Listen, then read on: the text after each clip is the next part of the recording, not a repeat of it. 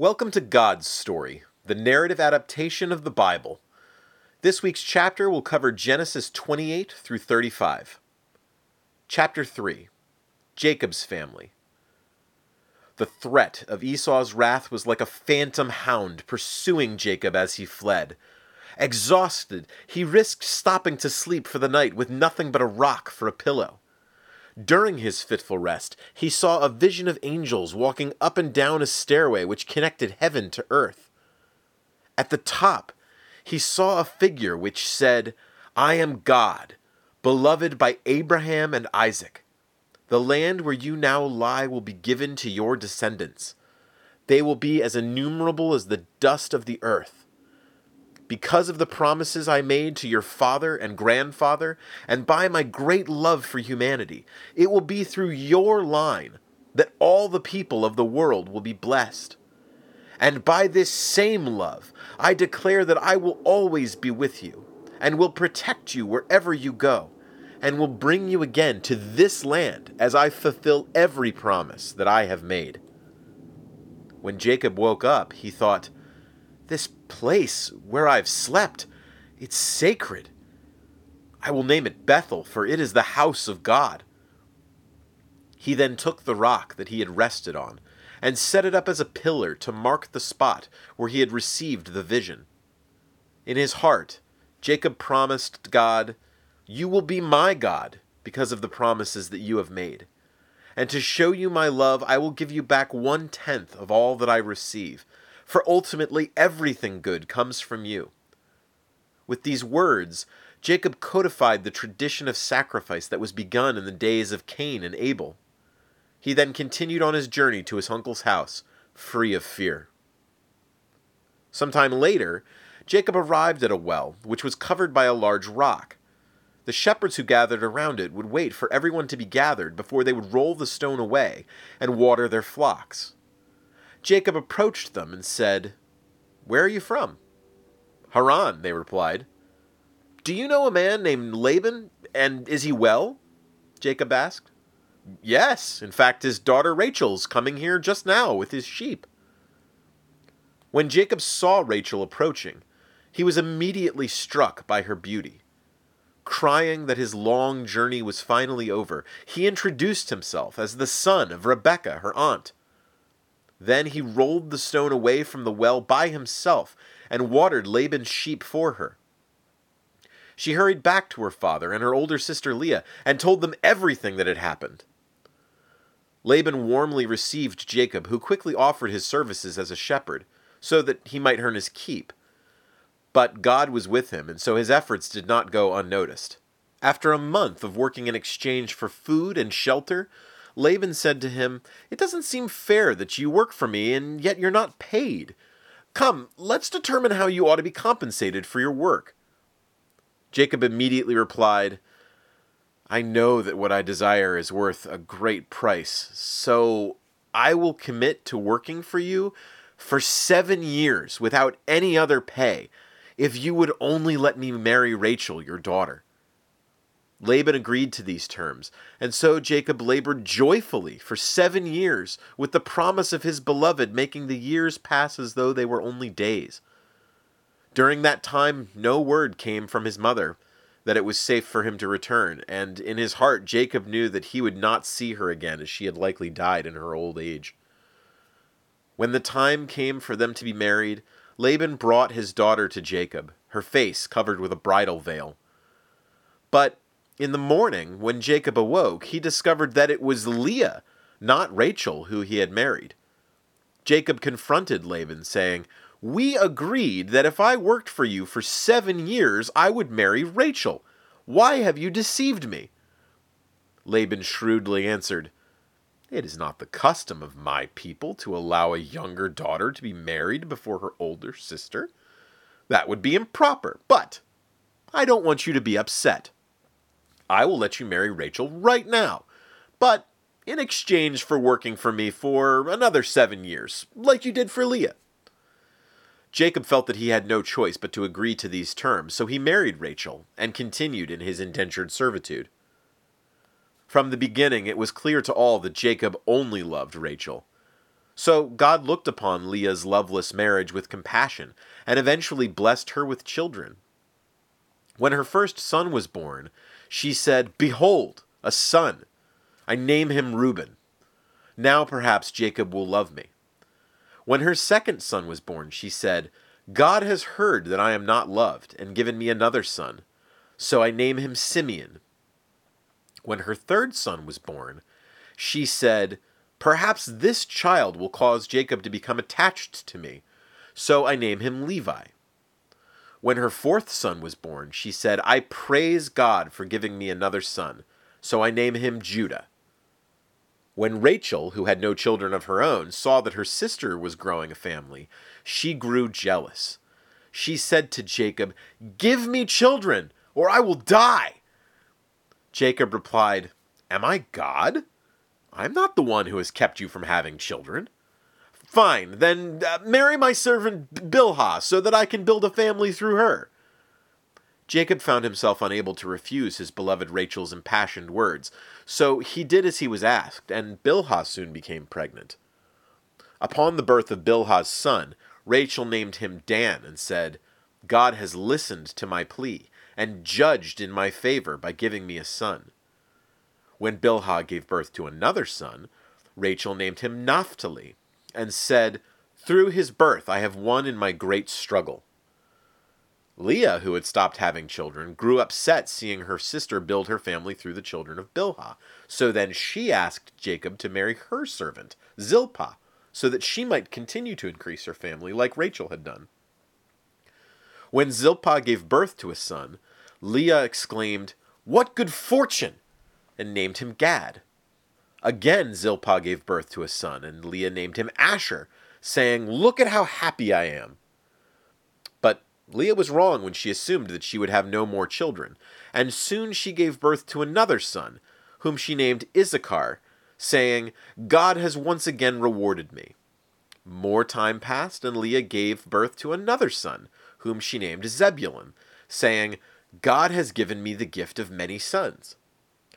Though Rachel had thought herself barren, and so sought to build her family through her servant, God had not forgotten her, and so she too gave birth to a son, who she named Joseph, saying, "May God add yet another son." By this time, Reuben had turned 17, and Jacob longed to return to Canaan with his family. He spoke to Laban, saying, "Please, let me go back to my homeland with my family, for I have tirelessly worked for you for over 30 years. Laban replied, "I want you to stay. It's clear that God is blessing me because of you. I'll pay you whatever you want." But Jacob said, "You're right when you say that God has blessed you because of me. But I ask you, when will it be time for me to do something for my family?" So Laban agreed to let him go, and asked, "What can I give you as you set off on your own?" "I require no gifts. I will continue to work for you for 6 more years, if you give me every spotted or dark lamb and goat in your flock as payment. You can check my animals. Any animal that I have that is not spotted or dark, you can consider stolen." Laban agreed to these terms, but instead of honoring his word, he quickly took all of his spotted and dark lambs and goats and gave them to his sons so that Jacob would get nothing and be forced to continue working for him.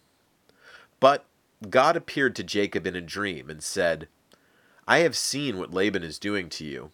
I am the God of Bethel, where you set a pillar, where you made your vow to me. Look, many of the sheep and goats that are mating will give birth to spotted or dark young, and so I will increase your flocks, for the time is soon coming when you will go back to your native land." When he awoke, Jacob once again resolved to get what God had promised him, using his own cunning. He took the skills that he had acquired over his years as an animal husbandry expert, and tried to ensure that the animals would give birth to more spotted or dark animals than usual. He also made sure that he got only the strongest animals and left the weakest for Laban. But it was God who chose which animals would be born spotted, And though Jacob acquired many animals, it was not from his machinations, but from God's blessing. Because of this, Laban and his sons came to resent Jacob. So Jacob went to Leah and to Rachel and said, "Your father resents my wealth. You know I have labored for him for years, and yet he has cheated me by changing the terms of my pay repeatedly. But God has taken away Laban's animals and given them to me. Now it is time for us all to return to my home of Canaan." Leah and Rachel replied, "Our father gave us to you. He now regards us as foreigners. We have no share in his inheritance. Everything that God has taken from our father and given to you, it belongs to us. It belongs to our children. Do whatever God has told you to do." Jacob then took his family and his flocks and his possessions and set off from Haran, but without telling Laban. 3 days passed before Laban even realized what had happened. He immediately gathered his men, and he gave chase for 7 more days before finally overtaking them in Gilead. As he approached, he said to them, "You snuck away without telling me. You took my daughters, you took my grandchildren away like they were your prisoners. Why didn't you tell me that you were leaving so that I could send you off in honor? I didn't even get a chance to kiss them goodbye." Jacob replied, "I was afraid. I didn't think that you would let me leave with your daughters. But please, I ask you, what's my crime? For what reason have you hunted me? I've worked for you for decades. I kept your animals healthy. I never took anything that wasn't mine. Any time a sheep was lost, I paid for it myself. I worked hard, whether in the hot sun or the cold night. I hardly slept. I did this, and yet you changed what you owed me again and again. If it wasn't for God's protection and God's blessing, you probably would have sent me away with nothing." Laban replied, "Rachel and Leah, they're my daughters. These animals that you have, they once belonged to me. Everything that you have once belonged to me. But even so, I won't do anything to stop you from leaving." So Laban kissed his daughters and his grandchildren goodbye and returned to his home. They set off the next day, and Jacob sent some of his servants ahead to find Esau and inform him of Jacob's impending arrival. Sometime later, as they continued their journey, they saw the servants returning from off in the distance. When they reached Jacob, they said, "We gave your message to your brother, but now he's headed here with 400 men." Jacob said, "He's going to kill us all and steal my herds. Quickly, split everyone into 2 groups along with the animals. If he attacks one group, hopefully the other group can still escape." Then Jacob called out to God in desperation, "God of Abraham, God of Isaac, I don't deserve the kindness that you've shown me. When I left my home, all I had was my staff, but now I've become a wealthy man because of your blessing. It was by your command that I returned here to Canaan. You've promised to protect me. You've promised that my descendants would be innumerable. Please, God, save us. I'm afraid Esau is coming to kill us all." He spent the night there and prepared a lavish gift for Esau. Hundreds of goats, camels, cows, donkeys, enough to make Esau a rich man. He kept the animals separated by type, and he put a servant in charge of each group and told them, "Take these to Esau, but keep some space between each herd. When Esau asks who the herd belongs to, tell him that they are a gift from me to him. Hopefully this will pacify him. Rachel, Leah, take our children and anything that you can carry, and I want you to hide across that stream. I will stay here alone, no matter what happens." His family, servants, and possessions all dispersed. That night, Jacob felt much as he had all those years ago when he had fled from his home. He was alone, penniless, defenseless, and facing the prospect of being killed by his own brother. At that moment, a strange man entered his camp and immediately started wrestling with Jacob. But neither of them would yield, and they wrestled until daybreak. When it was clear that his opponent would never back down, the stranger reached out and touched Jacob's hip, and it immediately became dislocated. "Let me go," the stranger demanded. I will not unless you bless me, Jacob panted. What is your name? The stranger asked. Jacob, he replied. Your name will no longer be Jacob, but Israel, for you wrestle with God and with man, and never yield. Israel asked, What is your name? But the stranger replied, Why do you ask what you already know? And then left.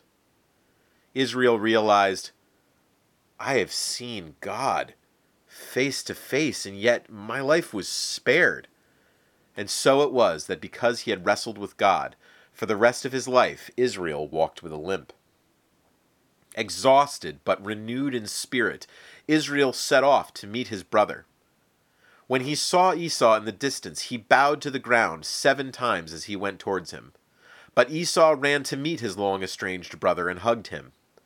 When Esau saw the women and children following soon after, he asked who they were, and Israel was able to introduce Esau to his family. After the introductions, Esau asked, Why did you send all those animals to me? They are my gift to you in exchange for your mercy, Israel replied. I already have plenty of animals, brother. You keep them. No, please, accept them as my gift.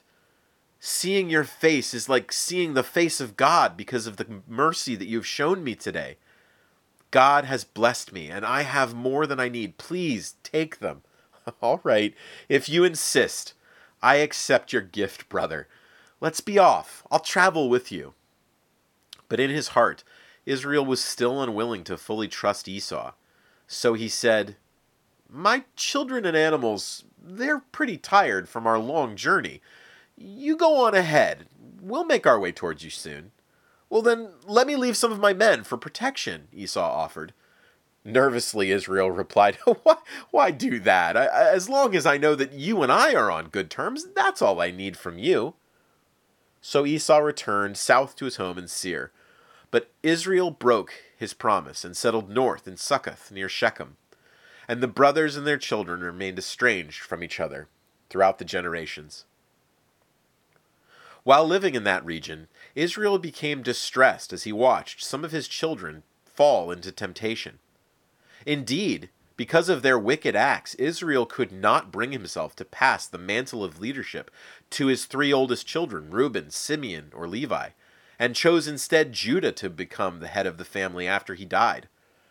Knowing that the holiness of this chosen family was at stake, God commanded Israel to move his family to Bethel. Israel told his family, Clean yourselves up. Come with me to Bethel, where God first spoke to me when I was fleeing from Esau. There we will build an altar to worship God, and we will rid ourselves of the evil that has come into this family. It was during this time that Rachel found she was going to have her second child. But when the time came for her baby to be born, she had great difficulty. The midwife who was with her said, Don't despair. You've given birth to a son. Rachel whispered back, He is Ben-Oni, son of my sorrow. And she died. When the news was relayed to Israel, he was heartbroken at the loss of his great love. But when they presented him with Ben-Oni, he said, No, his name is not Ben-Oni. His name is Benjamin, the son of my right hand. Then Israel buried Rachel at Bethlehem and set up a pillar to mark her tomb. Joseph and Benjamin were cherished by Israel more than any of their brothers because of the death of Rachel, his beloved wife. Thank you so much for listening. My name's Matt, and if you have any questions or feedback, feel free to email me at mattsgodstory@gmail.com. That's mattsgodstory@gmail.com. If you'd like a transcript of this or any other podcast of mine, they're available at mattsgodstory.blogspot.com. And God bless.